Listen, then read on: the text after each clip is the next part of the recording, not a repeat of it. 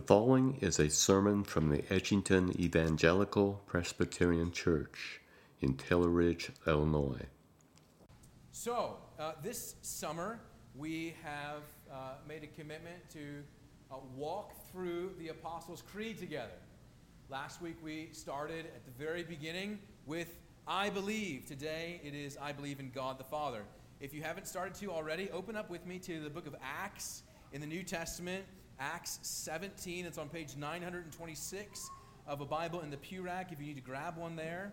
Acts 17 is where we're looking this morning as we consider that we believe in God the Father. Now, we have already sung this reality in the Gloria Patri, glory to the Father, that's what that means. We have confessed our faith using the words of the Creed, confessing actually twice, believing in God the Father Almighty, and saying that we believe that the Son has ascended to the Father's right hand. So, we believe in the Christian church in God the Father Almighty. You should make note of the fact, as you look back at the Apostles' Creed, that the Creed doesn't just say, I believe in God, as if to say, generally speaking, any God, but rather it clearly articulates which God we believe in, describing the identity and character of the God we believe in, the Trinity, the triune God, the God of triunity. The Christian faith, hear me very clearly, the Christian faith is not based on some abstract concept or uncertainty about who God is. The Christian faith asserts the reality of God the Father, God the Son, and God the Spirit. Now, I'll just tell you briefly one really thing that happened to me when I was in college that really left a mark on me. I don't know if you've ever gone to, whether it's like a civic event or some sort of situation in which there's a chaplain and they begin like a civic event in prayer or a community gathering in prayer. Well, at my college, it was the holiday festival just during winter finals, and they got together for a very nondescript holiday meal, and they asked me to do the prayer for the college gathering, and I received very strict instructions from the dean of students that it was my responsibility, that it was my duty to pray in a nondescript way so as not to offend anyone. The dean of students stopped short of writing the prayer for me, but I remember sitting in her office and saying, ma'am, I respect what you're asking me to do, but I can't do it. And so, standing up to lead the prayer, she still let me do it, praying to the God and Father of our Lord Jesus Christ.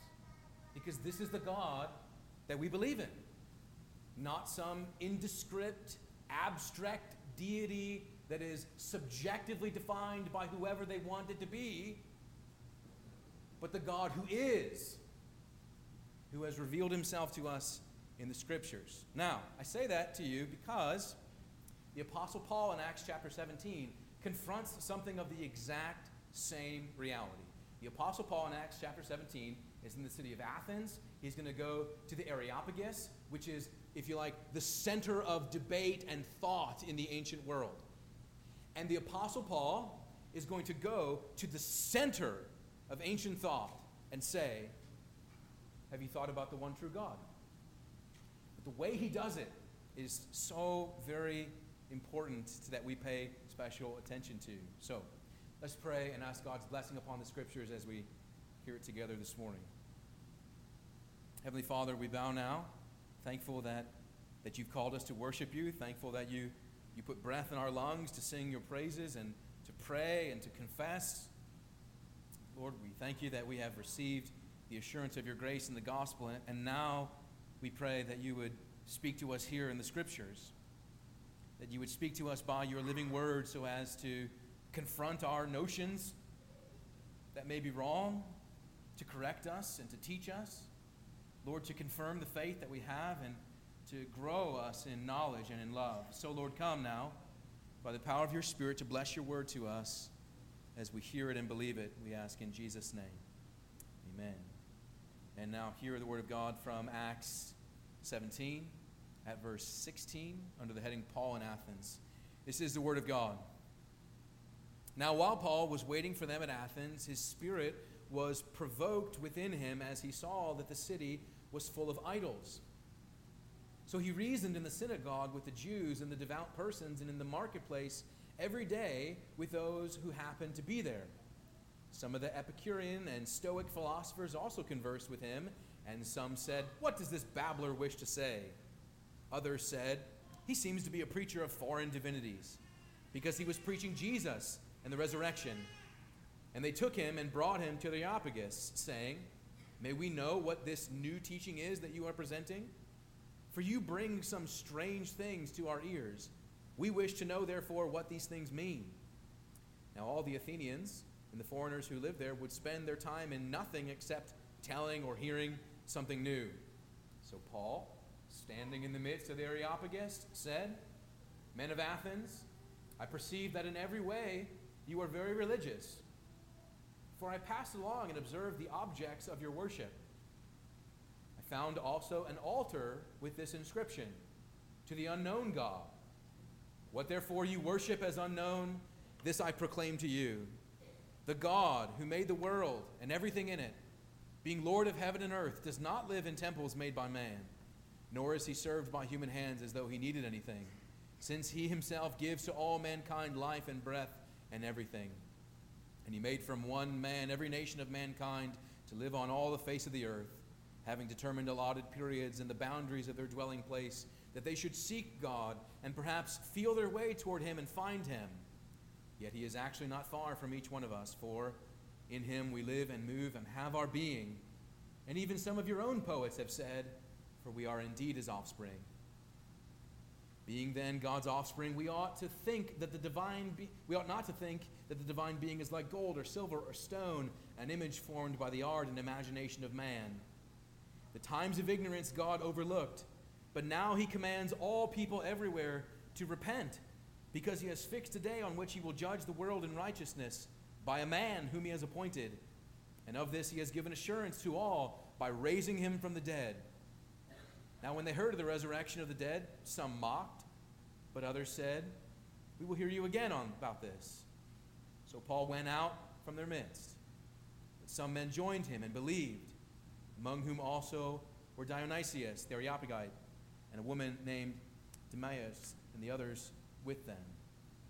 Amen. The grass withers and the flower fades, but the word of God abides forever. So may he write eternal truth on our hearts today. Do keep your Bible open there in Acts 17, as we have one of the most ancient and relevant ways of talking about God that we all need to know about. As we dive into this notion of God as Father, the God that we believe in is the God and Father of our Lord Jesus Christ. Let me just read to you very, very quickly what J.I. Packer has to say about this. J.I. Packer was renowned in the last century for his faithfulness and his articulate writing. He has something to say about God as Father. He says this, and listen closely to see if you understand what he's saying. He says, you sum up the whole of the New Testament religion if you describe it as the knowledge of God as one's Holy Father. If you want to judge how well a person understands Christianity, find out how much he makes of the thought of being God's child and having God as his Father. Do you think about God as Father? I'll recognize the extraordinary providence that this is the subject on Father's Day. That wasn't planned. Nevertheless, it is a wonderful thing to think of, and J.I. Packer asked the question, do you think about God as your Father? Do you consider yourself a child of God? Because he says that is the mark of someone who understands New Testament faith, New Testament Christianity. Well, the Apostle Paul wants to talk about that reality of God as a Father in Acts chapter 17, but it is, as I said, very relevant for us because we do not confess an abstract deity. We confess the God and Father of our Lord Jesus Christ. And there is in our world today, just like there was in Paul's time in Athens, a proliferation, a huge number of options for you if you want to believe in God. You can make it an abstract deity. You can define it however you want it. But if you are subjectively defining God, you are not talking about the God of the Scriptures. Well, Paul confronted this society that was as contrary to, opposite to, different from the Judeo-Christian worldview as it could possibly be, just like our society still is today, just like now it was back then, a pluralistic society of many gods, a buffet of deity that let you pick and choose what you want, put back what you weren't interested in, and keep whatever satisfied you. It was also a time of extraordinary pluralistic wealth of worldviews. The book of Acts even here mentions some of the particular philosophies, the Epicureans, the Stoic philosophers in verse 18. Athens is the hub of intelligence and philosophy for the ancient world. The New Testament, written in historical context, understands that reality, and that's exactly where Paul is going. He's going to address this reality. Everybody knows that God exists. Everybody knows that God exists. Even the atheists. They're merely denying what they know exists and is true. Paul says such in the book of Romans that everyone believes that God exists. They just attempt to repress the knowledge of that. What happens is, because we know that God exists, because we know that we are the product of a divine maker, because we look at the creation and necessarily conclude that there is a creator, we have to then explain, who is this God? Who is this God that has made me? Who is this God that has instituted this world and set within it natural laws of order? Who is this God? Well, people run all different directions with it. Some people say, you might hear them using this language all the time. People say, when I think about God, I like to think about God as such and such and such. And it's usually the case that when someone attempts to run off on their own definition for who God is, that they are creating another kind of false God rather than the God that's revealed in the Scriptures. That's why we're thankful that we don't have to guess who God is.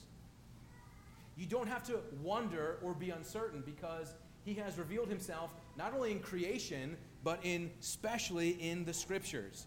And I'll just say this before we get into the details of Acts 17. Look, if God revealed Himself in mud puddles and tea leaves, that's what we would look to. But He hasn't. God has revealed Himself in nature generally, and in the Bible specifically. So that's where we look for who God is. Notice how Paul interacts here. Paul gives a masterclass on Christian apologetics, the defense of the faith, the interaction with other worldviews. He comes to them in verse 22, graciously. Verse 22, I perceive in every way that you're very religious.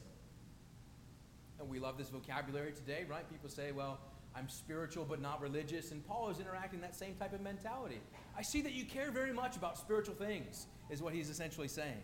He's commending them for not denying religious practice. Rather, he's noting his interest in spiritual things.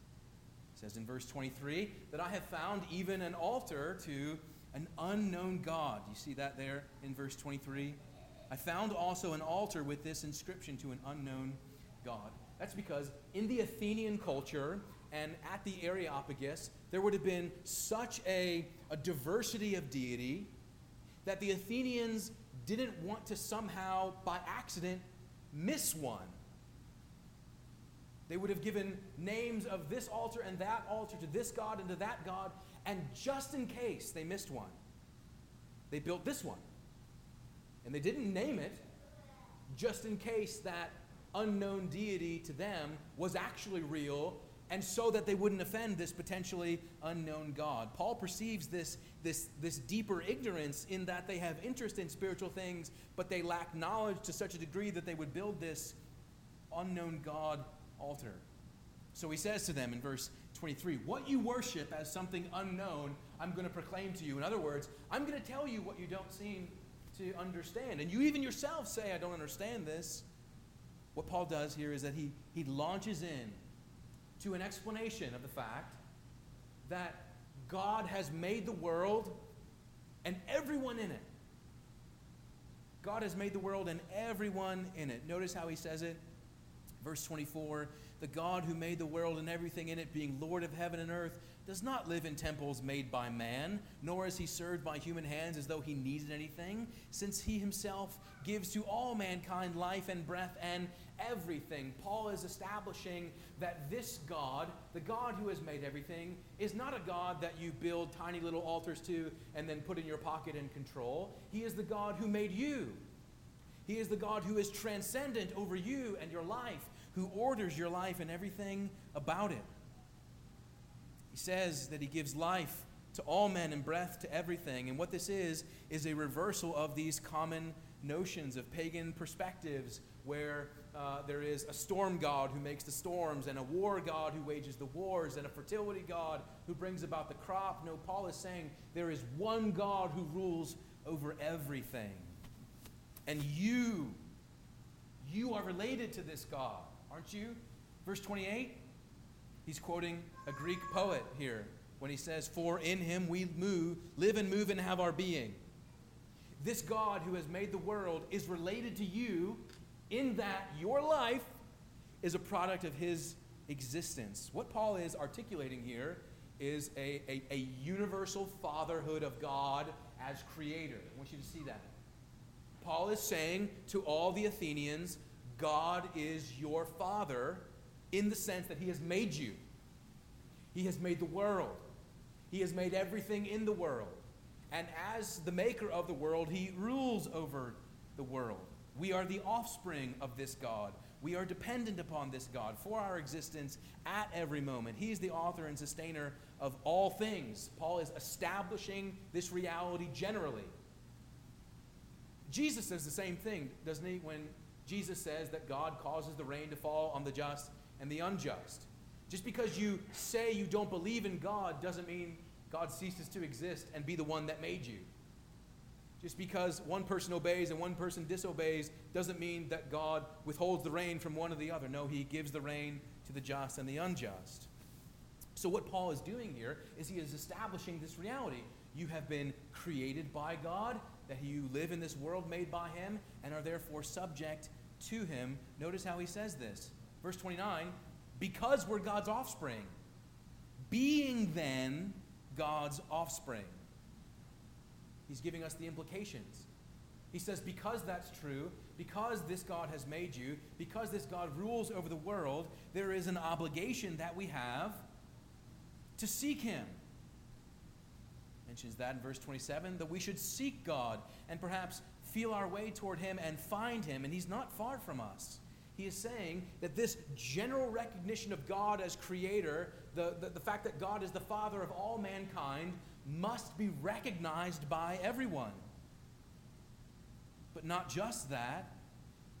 Paul makes a transition when he says that this one God has appointed a man by which he's going to judge the world. And there he's referencing the Lord Jesus. He doesn't ever use the name, interestingly, because that would have been a real stumbling block for these Greeks. He just says the God who has made everything has appointed a man through which he will judge the world.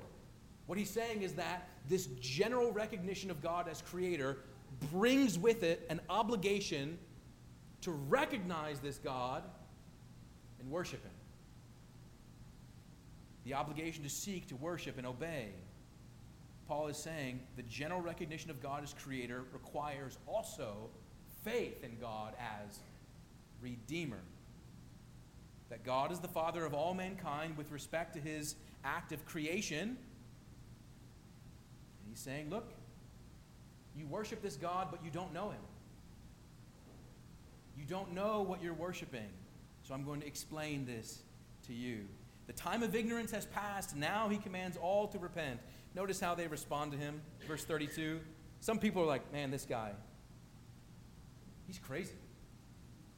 They mock him, as is often the case still, right? Some people say, that's interesting. Verse 32, tell us more about that. We'll hear you some more, because there's more to say. What Paul is doing as it relates to God as Father is that usually the way people speak about God as Father is one of two ways.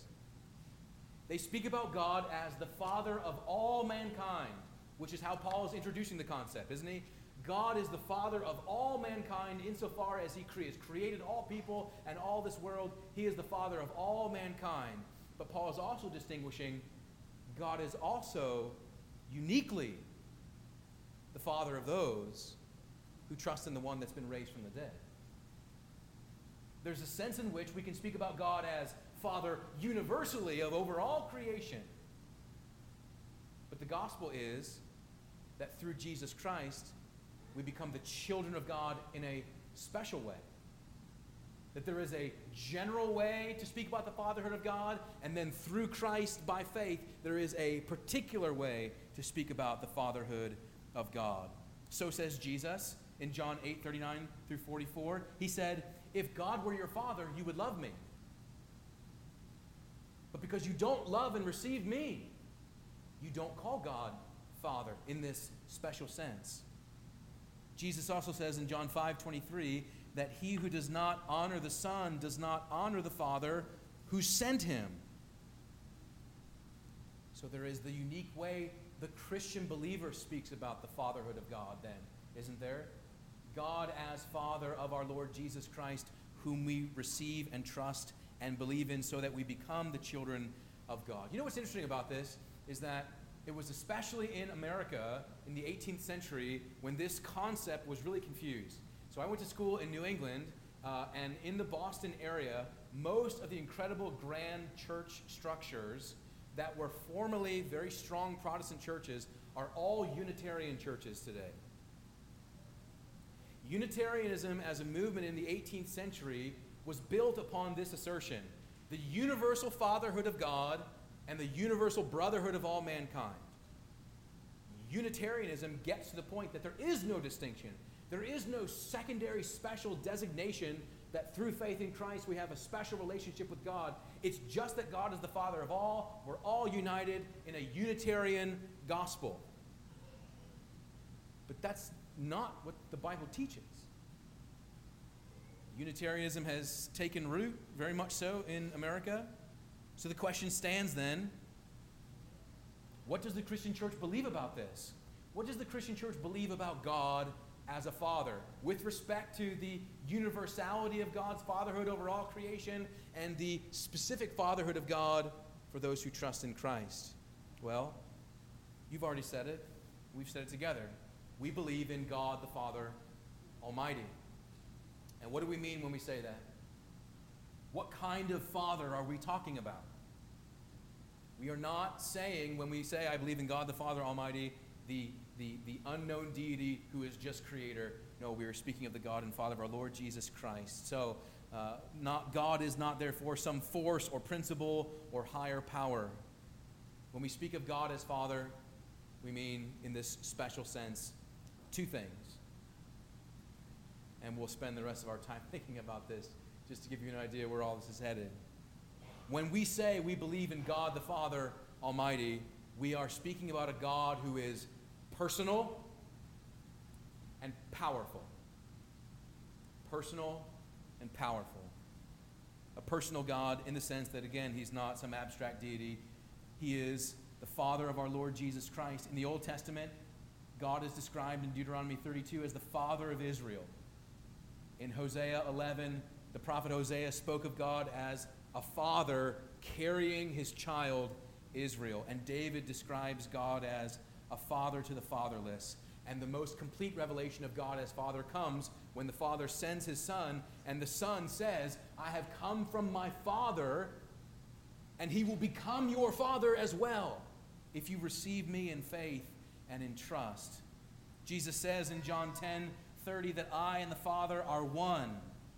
He says in John 6:38, I have come down from heaven not to do my own will, but to do the will of him who has sent me.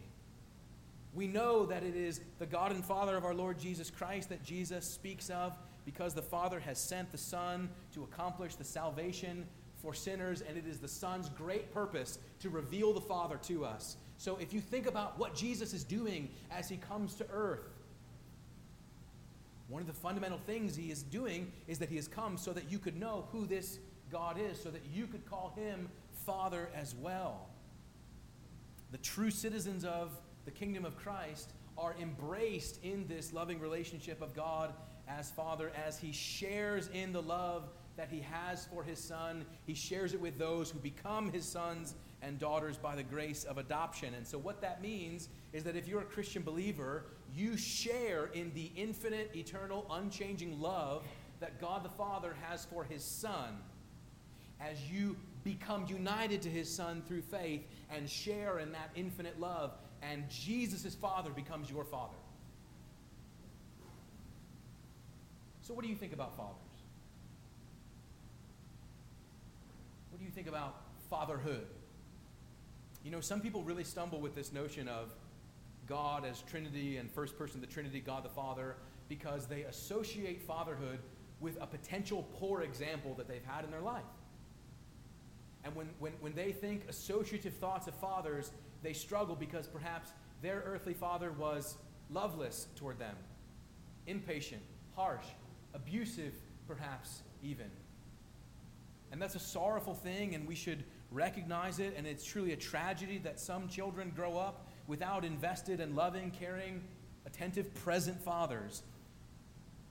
But we should not take our earthly concepts and assume that God the Father is like that.